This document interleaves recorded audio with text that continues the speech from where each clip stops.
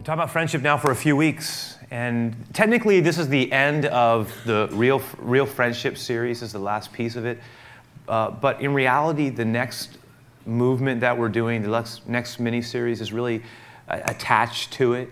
It's going to be called Relational Skills, and it's going to be following up on a lot of the things that we've opened up with friendship discussion about how the Bible teaches us how we are to have friends and not to be isolated.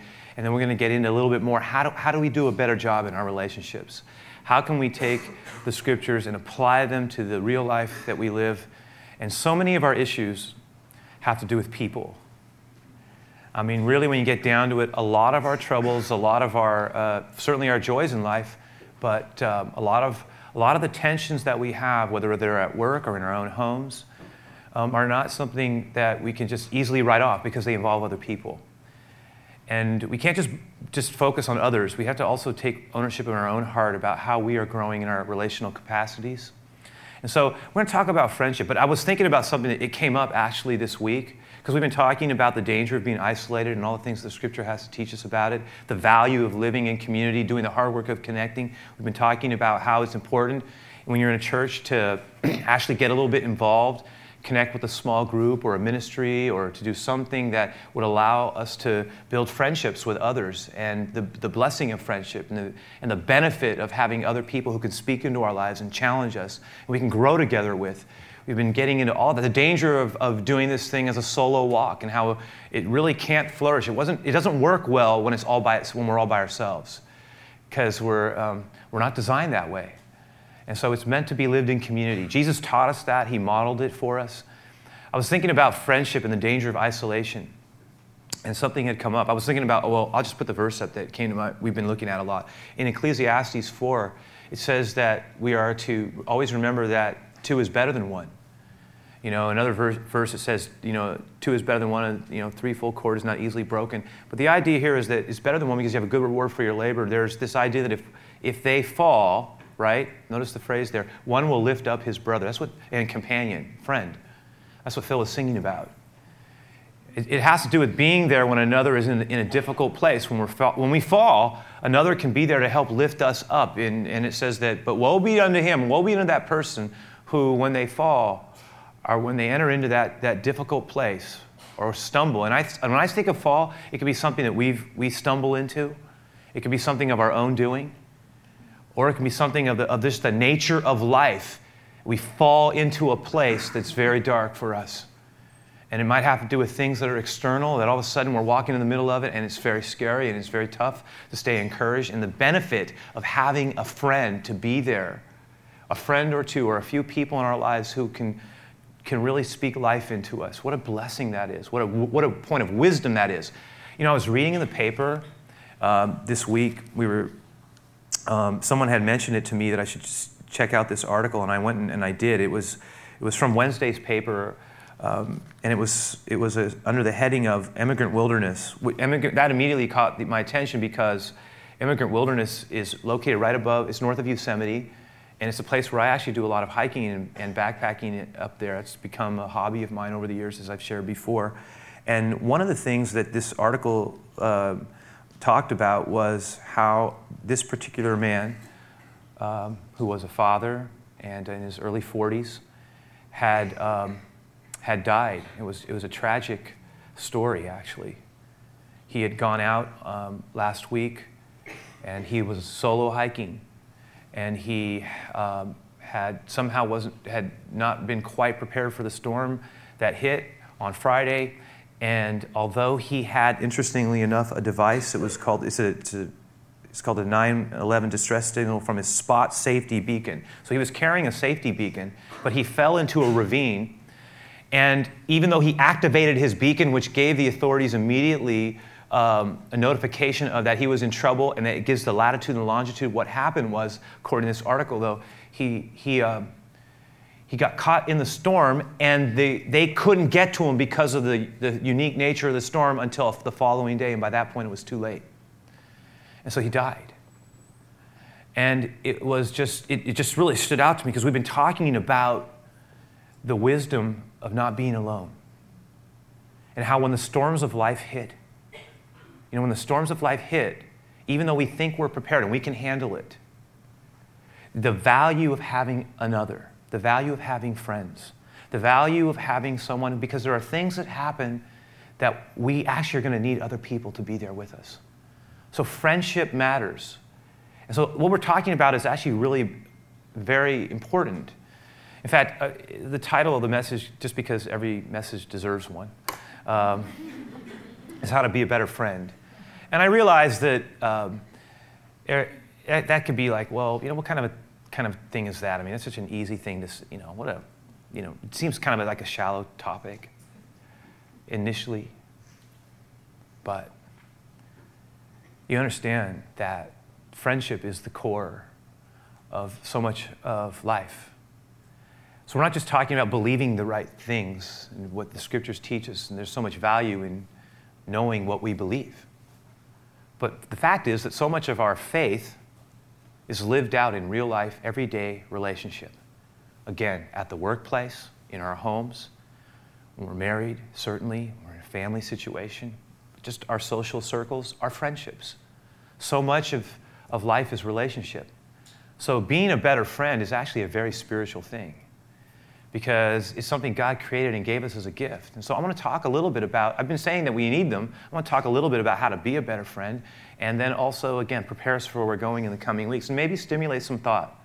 Because really all I'm doing is trying to get us to think about what the Bible's talking about here, and then I'm hoping that what will happen is that we won't just be thinking about how other people have let us down, but that we'll actually look inward and be open to what the Lord might want to be saying to us about what it looks like to grow in our capacity to be relationally healthy people.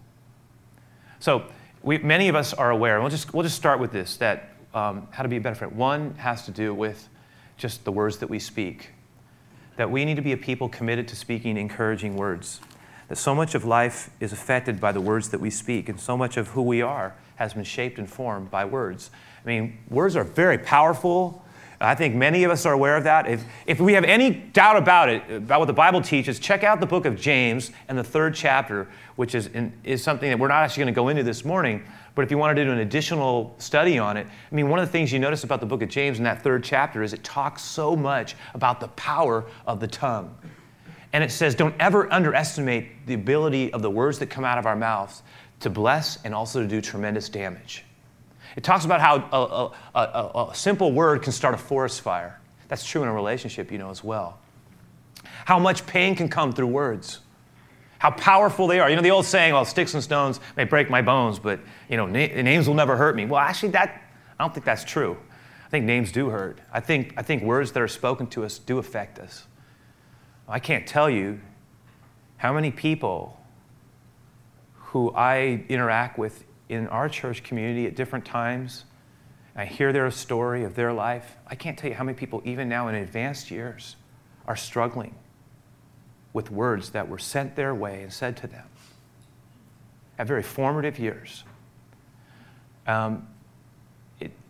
Words can impact us for good and bad. Words have the ability to maim us, to scar us, to also to inspire us. I was talking to my son, my younger son. We've been spending a lot of time together just driving, because I've been driving him to school and picking him up. We've been talking about just different things. He's a sophomore in high school, and we were just talking about some of the things that go on in the locker room. And he was sharing with me how certain things happen and things are said. He's kind of has more of an identity now. He has more of a group that he's involved with, people, a lot of friends. I said, who's your best friend? Who do you hang out with? He goes, well, I kind of hang out with everybody. And we got to talking, and he said to me, he says, Dad, sometimes things are said and he was telling me some of the things that were said. And I said, well, what did you say? Because it was actually demeaning. They were making fun of some kids, and they were really saying some really hurtful stuff that could affect them. And I said, son, what did you do?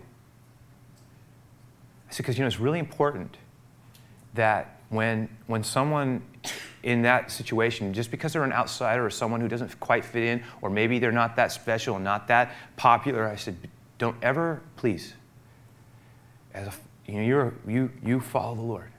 I said, don't ever treat people differently if you can. And I said, and he told me, he says, I spoke up, Dad. And I said, son, I respect that. I said, I go, don't just agree with the crowd. all the time and let it go. And I said, I admire. I said, just remember, we are called to love people and to protect those who are, when we're able. And so it was a really good conversation, and it got us into talking about the power of words and how words define people, and how a lot of times things that were said to someone actually affects their outlook for a number. And if it's said at a key time in life, it can affect someone for a number of years and shape and mold them and create an opening for a lot of pain in life. And so I was just really encouraging him to be a person who speaks good words and is willing to defend at times, to speak up, because sometimes someone has to speak up. And if you have a little bit of leverage or you have a certain reputation, I said actually, or some type of influence, your willingness to speak up can actually really be a blessing. Anyway, I talked a lot to him about it, and maybe I shared already too much around that, but the fact is that it was a good, you know what, that's real life. I'm going to tell you, stuff happens on our jobs. Stuff happens in our social circles. Things are said about people. And how we choose to deal with that says a whole lot about us. And do we just go with it? Do we join in with our grievance? Or are we life givers? One of the things it says in James 3, and I'll stop after this, it says, brethren, out of this, he goes, is it possible for a fountain to have both salt and sweet water at the same time? He says, is it possible that with the same mouth that we praise God with to then curse your brother? He says, brothers, these things ought not to be so. The power of words to create, to impact, to influence for good and the bad. Look what it says in Proverbs. I'll put this up. It says about pleasant words, the power of words. It says pleasant words are encouraging words. Life-giving words are like what? A honeycomb. Check this out. Sweetness to the soul, health to the bones. You know what that's saying? It's a good word can be such a blessing to us. A person's counsel, an affirmation, an encouragement at a time when we're not feeling that great about maybe who we are, about life, about what's been happening. We're feeling pretty discouraged about turn of events or whatever, or we're just, for whatever happens, that someone comes along and they speak life to us and they encourage us. That's what friends do. Friends do this for one another because friends care. And you know what? There are sometimes when someone speaks the right word to us at the right time, in the right way, it's like it just fills us with strength. It's like nourishment coming into the very depth of who we are. And all of a sudden, we've got strength to move forward just from that word, just from that encouragement, just from that conversation, that prayer, whatever. The idea being that when the Lord uses a lot of times to something to send a blessing to us, it comes to another person. And I'm thankful for that. The power of words spoken beautifully. What a gift to us, because we are called to be, as followers of Jesus, a people of blessing.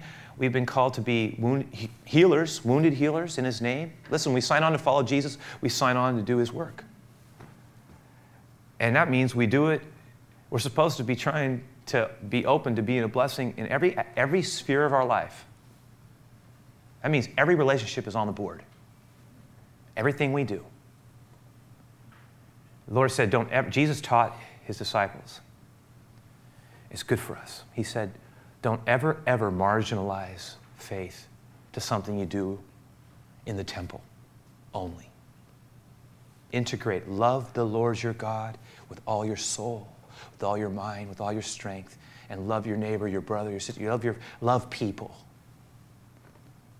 as you love yourself. I mean, he's saying, don't take it out of everyday life. Keep it in there. Remember, it's greedy, it's real, it's supposed to be something that challenges us to face up to things, to get better, to grow through things. It's about working in real life, this faith of ours. And we are called to be better friends, robust friends, healers, life givers, speakers of good words, benedictions. We give them good words, life-giving. It's partly what we're supposed to be. People will overlook, I was thinking about it, they will overlook our grammar if it isn't perfect, if they will put up with us if our jokes aren't funny. But if we regularly cut and hurt people and scar people with our words, it's going to be hard for people to be with us. Because that type of an environment is toxic. I remember years ago, I was a man who came into our church, and he just stands out to me because I remember that I got into a conversation with him, and I hear a lot of stuff. I mean, just stories of people's lives, and I can get but this one, he was so bitter. He was so angry. he came in like, it was like a live nerve. He was going through a divorce. And he came into the church and it could just feel bitterness oozing out of everything. It was the X, and he was hurt, and he was angry, but he was bitter. And I remember watching the trajectory of his life as he started to get more involved, I started, you know what, it amazed me actually, and it was good for me to see it. As I look back, as a couple of years started to go by, I started to see him getting more and more healed up. And now, that doesn't mean wherever he walked, joy flowed. It wasn't like, I don't want to go overboard. I mean, we are essentially who we are. There are times where we have remarkable breakthroughs in our lives because we're open to God. Some of our anger is deep-seated because we feel cheated, or somebody did this, or somebody didn't show up for us. I never had somebody come up to me after service, number one.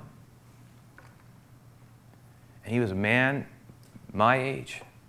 And he looked at me and he said, when you were telling that story about you and your son having that conversation, he goes, I never had a conversation like that.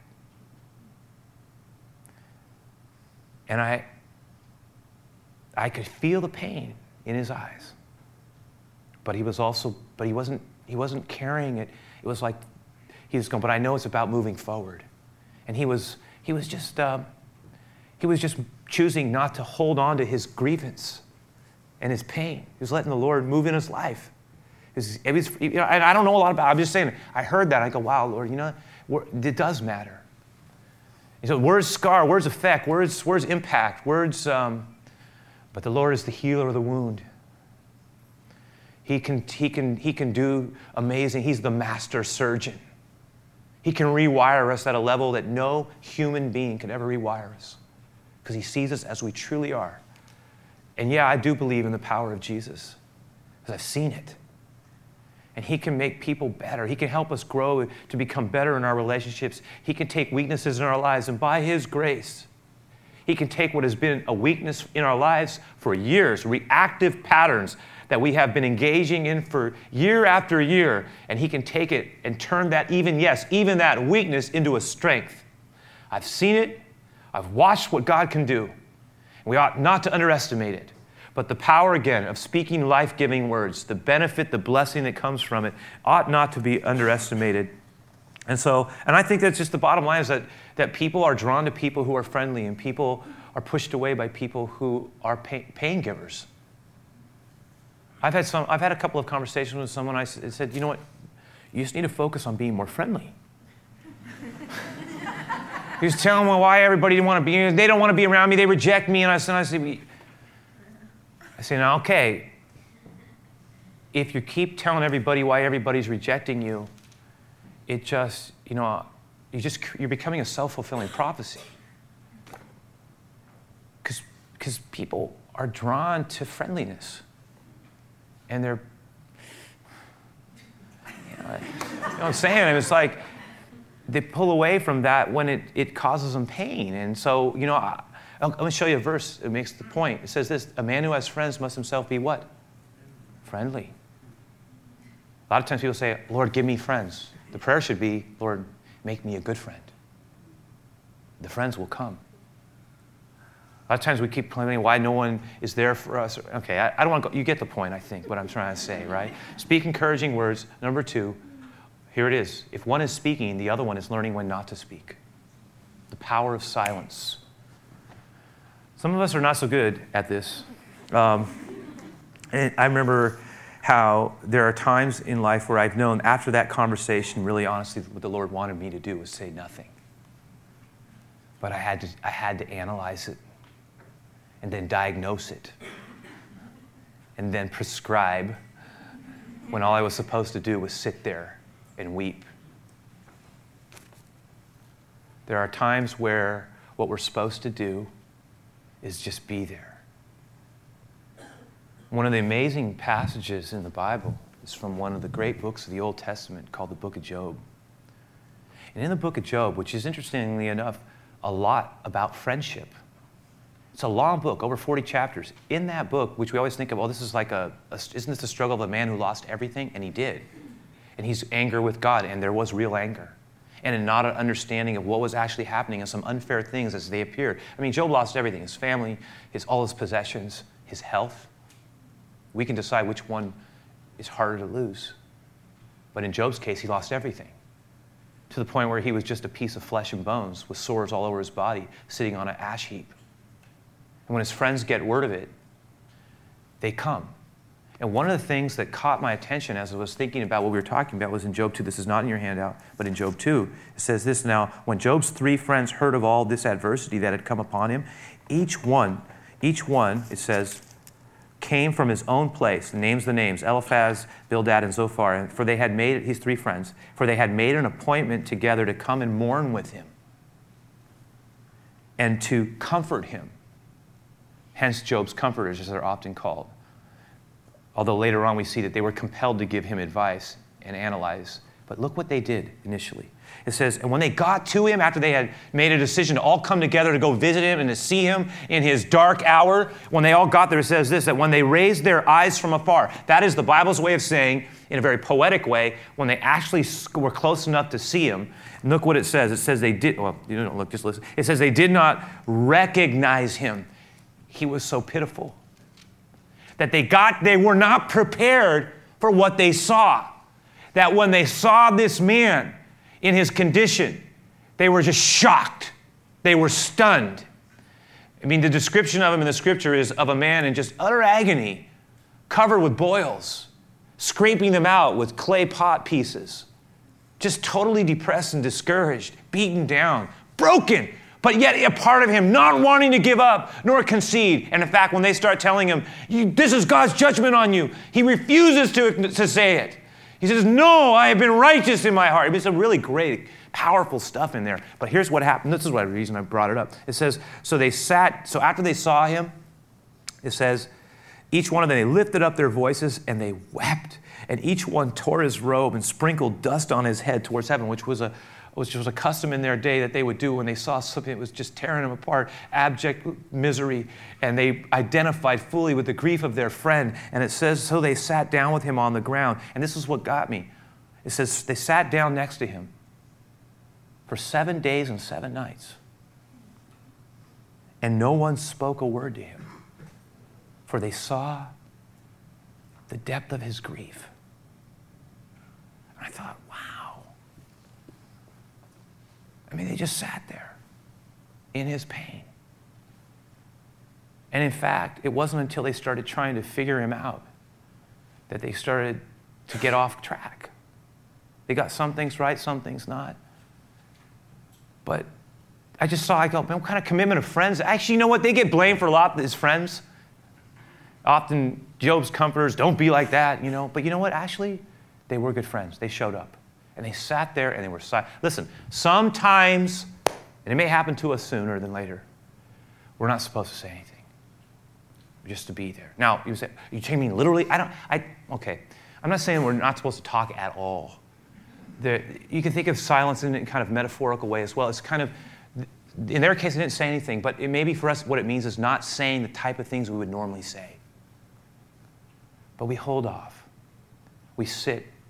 We don't try to figure it out. We don't try to tell them this is what you did wrong. This is why, you know, or if you think about this, there'll be a time for those. But you know what? We're there. We're there. I'll show it. Let's look at it in a different way. We'll call this our third piece. There's an acrostic that I was given years ago. I don't even remember who gave it to me. It's called Think. And it's a great way to approach this idea of relationship. I mean, just each of the letters represents a thought that we've been sitting with. T, for example, has to do with something that is clear. Truth. Am I telling the truth?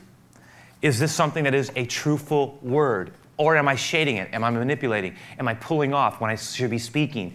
Is this something that I am becoming, am I in this situation becoming an enabler? Am I somehow sharing in this addiction by letting it pass and becoming, in a sense, a codependent? Am I closing my eyes to something that God has said we need to talk about and we're not talking about it and we can't pretend it's not a problem when it is a problem? It's the question, am I telling the truth? Am I being a truthful person? Think. H, when it sometimes has to do with help, are these words going to be helpful? Do these words actually have something that's going to move this situation forward? Is it beneficial? Is it constructive? Or do they tend to be destructive words? Will these words inspire? Will they encourage? Will the final result of these words be someone feeling stronger about moving forward? Or will they be counterproductive and therefore actually only increase the problem that already exists? We've talked about this before, how our words are to encourage, and then here we go back to the silence factor, and are my words even necessary? A lot of times we get stuck because, okay, for example, just because something can be said doesn't mean it should be said. And a lot of times I think we say foolish things because or at least thoughtless things because we're awkward. I have done that. It's like, I feel like I should say something, and so we just start talking, right? And then a lot of times as we're talking, we end up actually afterwards, I really should. Can I suggest something? That if we are going into a conversation that we know might be difficult, or someone's going through a very difficult time, or we're concerned about the tension that might be there, or the pain that's going on in that conversation, that we do something that is something actually very simple, but in its own way, it is profound because we're welcoming God into it. Maybe just pausing to say, Lord, get ready to go into this conversation. And it might be before I make this phone call. Before I dial that number up and have this conversation, or before I send this off, or before I talk and meet with them, I'm sitting in my car, getting ready to go in. I've gotten there a little bit early so I can just calm my spirit down and ask you, Lord, to illuminate this conversation.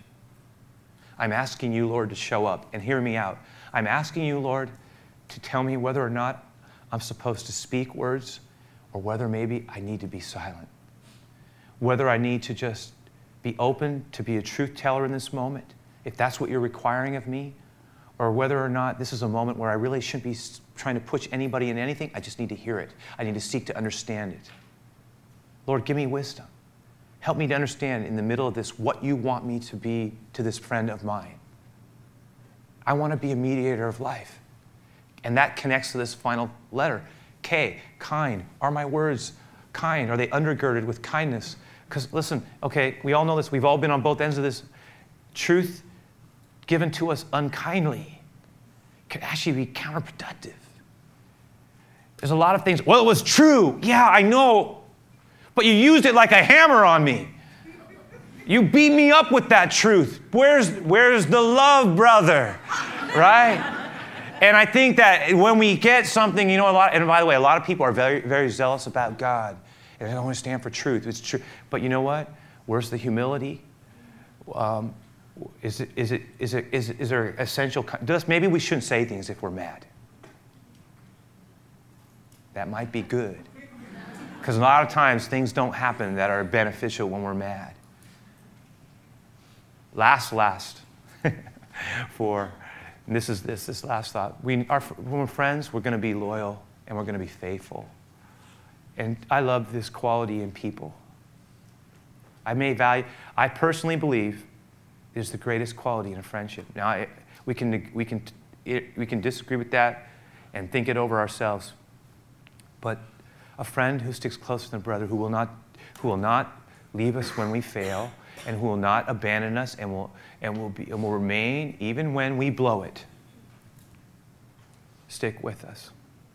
I was reading an article from Lewis Smedes, and he was talking about Richard Nixon. Just check this out. It says, when Richard Nixon was at the lowest ebb of his presidency, at the height of Watergate, he got a letter from Harold Macmillan, the former Prime Minister of England. The letter read in part, I feel impelled, in view of our long friendship, to send you a message of sympathy and goodwill. I trust these clouds will soon roll away. So it was at the height of his problem that ended up in his the debacle of Watergate. His humiliation, impeached as a president for his corruption. It was just awful. All of Nixon's friends abandoned him. It says, when Macmillan died a while later, Richard Nixon wrote a tribute to him in the Times of London. Among the things he remembered about the Prime Minister was his letter of friendship.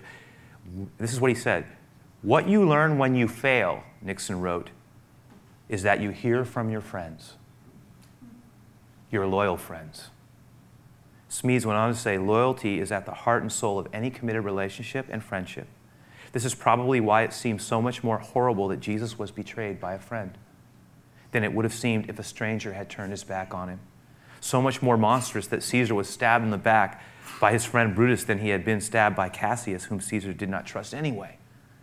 Loyalty is the consistency that gives friendship a toughness to survive, listen to this phrase, when it costs a person something to stick with their friend. When it costs us something to stick with our friend. Friendship is loyal. Friendship doesn't abandon. The song that we're closing with is called The Way That We Mend. It's called it's basically the way that we get better, the way we heal. And in this song, look at the stanza in it. It says this, you know, it's kind of light, but it makes the point really well. Lately, you've been all blue skies. I've been all rain. Things are going great for you, but they're really hard for me. He says, and I don't mean to bust up your party with all of my pain. It's not my intention, my friend. It's just that some voices, and there's that in the middle stanza, it's just that some voices remind me that I'm not strong enough to put all my demons behind me and carry this love. There's something about that phrase that hit me. Sometimes we struggle to move forward with the love of God in our lives because of the stuff of our past. And the power of a friend to come alongside of us and say, I believe with you. We're going through this. We have others, so we don't quit. Lord, I pray that as we're here in these minutes of sharing, as we close our service, Lord, that we would be open and just listening fully to a point of completion, because we're so grateful for the way that you want to move in our lives, the way that you want to keep growing us, Lord, and none of us ever arrive. It's about becoming more like you, and that's a lifetime journey that makes its way into eternity, I suppose. But what I do know, Lord, is while we're here on this earth, you've given us an opportunity to be good friends, to be people who can be counted on, who pray for one another, who love one another. The way you want it to be, Lord, is that we learn how to weep with one another and rejoice with one another. We learn how, Lord, we know that shared joy is twice as much fun. And when we share our sorrow, it's half the pain. And I just pray that you would remind us, Lord, to be the kind of people that can be life-giving in all of our key relationships, so that the people would see the goodness of God flowing out, not perfectly, but something of you in our lives. So just pray that you bless our time as we close the service out, bless our closing song, bless our time of giving as we honor you, many of us, even more so now. We ask for your blessing in Jesus' name. Amen, Lord. Amen.